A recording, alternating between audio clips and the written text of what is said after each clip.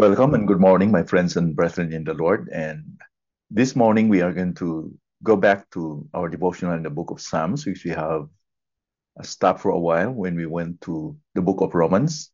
So I'll be continuing on Psalm 101 today. I will be reading 101 verses 1 to 8. I will sing of steadfast love and justice. To you, O Lord, I will make music. I will ponder the way that is blameless, or when will you come to me? I will walk with integrity of heart within my house. I will not set before my eyes anything that is worthless.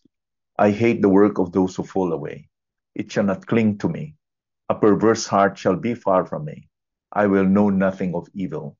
Whosoever slanders his neighbor secretly, I will destroy. Whoever has a haughty look and an arrogant heart, I will not endure.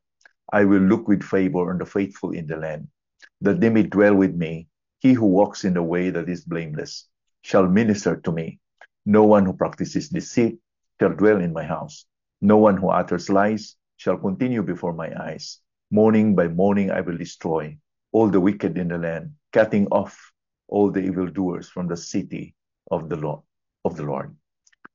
Now, the author here pledges and desired before the Lord that he will walk with integrity of his heart.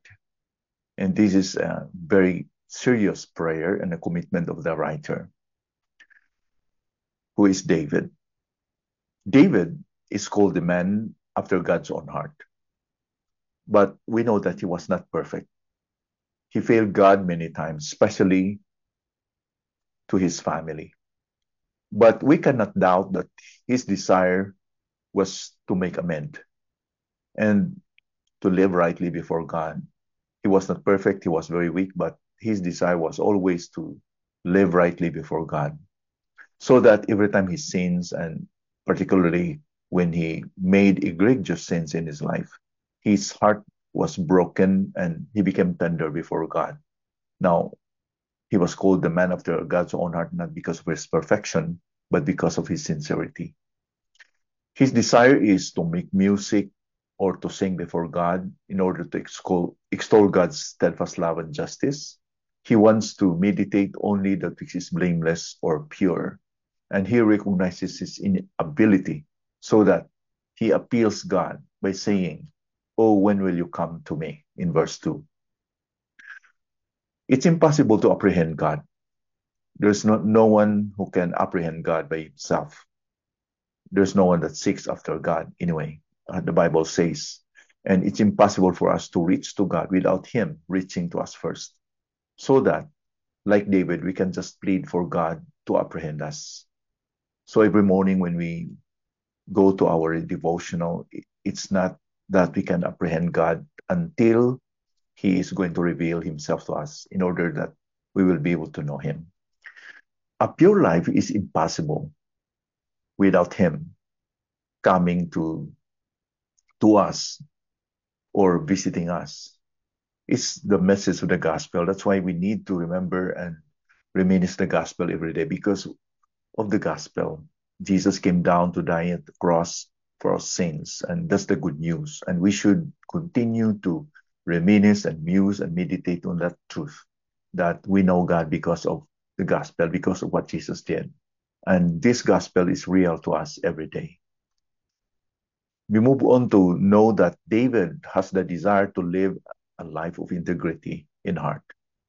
It does not mean that he is going to be sinless, for it's impossible to be blameless, but life that would be having an settled, no other issues, but he will clear everything from anything that can separate himself from God, which is sin. So a blameless life is not perfection, sinless perfection, but for his sin to be settled before God. So the issue is in the heart, because it's in the heart that God is looking, and it's what matters before him. Proverbs 4:23 says, "Keep your heart with all diligence, for out of it are the issues of life." So how are we going to do that? So David expressed here, and we can learn here this principle that God will come to him. So God must do himself. We cannot do much until the Lord will initiate, until the Lord will grant us his grace.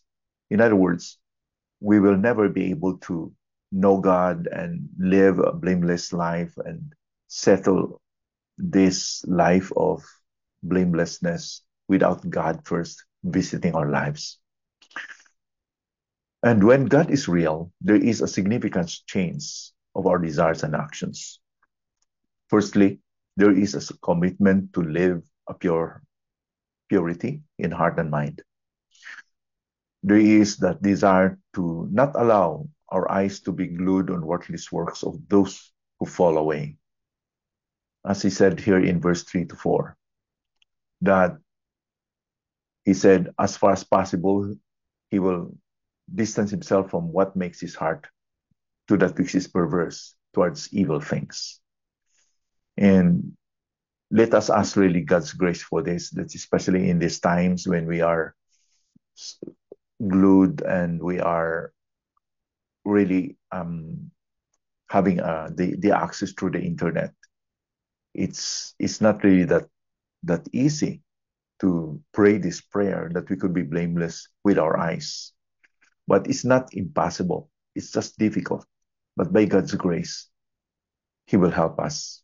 As David prayed here that God will help him, that he will not be glued to the worthless things of this world. Another key to live a pure life is to disassociate ourselves from evil men. These men are slanderers that stab others at their backs secretly. Therefore, we need discernment. They had a haughty look and are arrogant. They are self-centered people, and they must be shunned away, for they are not after for the glory of God. So when we are going to keep company with these people, we will be influenced. As Solomon advises that we have to shun away from those angry men, lest we will learn these ways or their ways. Lastly, let me point out also here that walking with integrity in our heart, is not a lone ranger endeavor. You cannot do it by yourself alone. As David recognized here that he has a company, a godly company, David recognizes his need for a godly community. David wants to be surrounded with faithful and blameless men. Perhaps the agony of a rebellious son, Absalom, and some of his former trusted men who sided with his son Absalom, that made David having this resolve to not tolerate such men within his camp. So the background of this is that David was so hurt because his son was Absalom rebelled against him, so that he prayed that his heart will not become bitter. And he must be surrounded with men who are godly. And that's true. If we are with godly men and women, we will be shielded because the fellowship of godly men and women will guard our hearts from being pulled away from the temptation from the enemy. But when we are alone, when we are secluding ourselves, that's the time that the enemy will be able to snatch us out. So, like David, let us cultivate friendships with godly men and women in our churches, in our fellowship, so that we will become strong. So that this desire of David will be our desire as well, that we will live a life of integrity. So, what does this mean to you today? I pray that God will continue to guard our hearts and our minds, that we will be able to guard our hearts to not to be hardened by the deceitfulness of sin. That we could pray with David, like David here, who prayed that he will not allow any perversions, anything that can muddle his heart, that can harden his heart. Or let it be that through our devotional every morning, we will continue to stick on God by His grace, of course, not because of our strength, but because we receive His grace that can make us or that will enable us to draw near to God. We draw near to God, it's only because of His abundant grace. Let us pray. Father, thank you for your word this morning. We pray that this will stay in our hearts, Lord.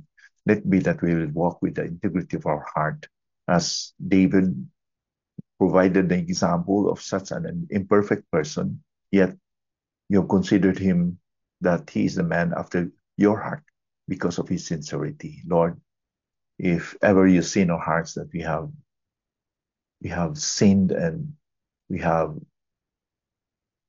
displeased you, Lord, forgive us and give us a cleansed heart. Cleanse our heart thoroughly. Restore us, Lord, into your fold. I pray to Father that we will be like David to really live a blameless life, a life of integrity.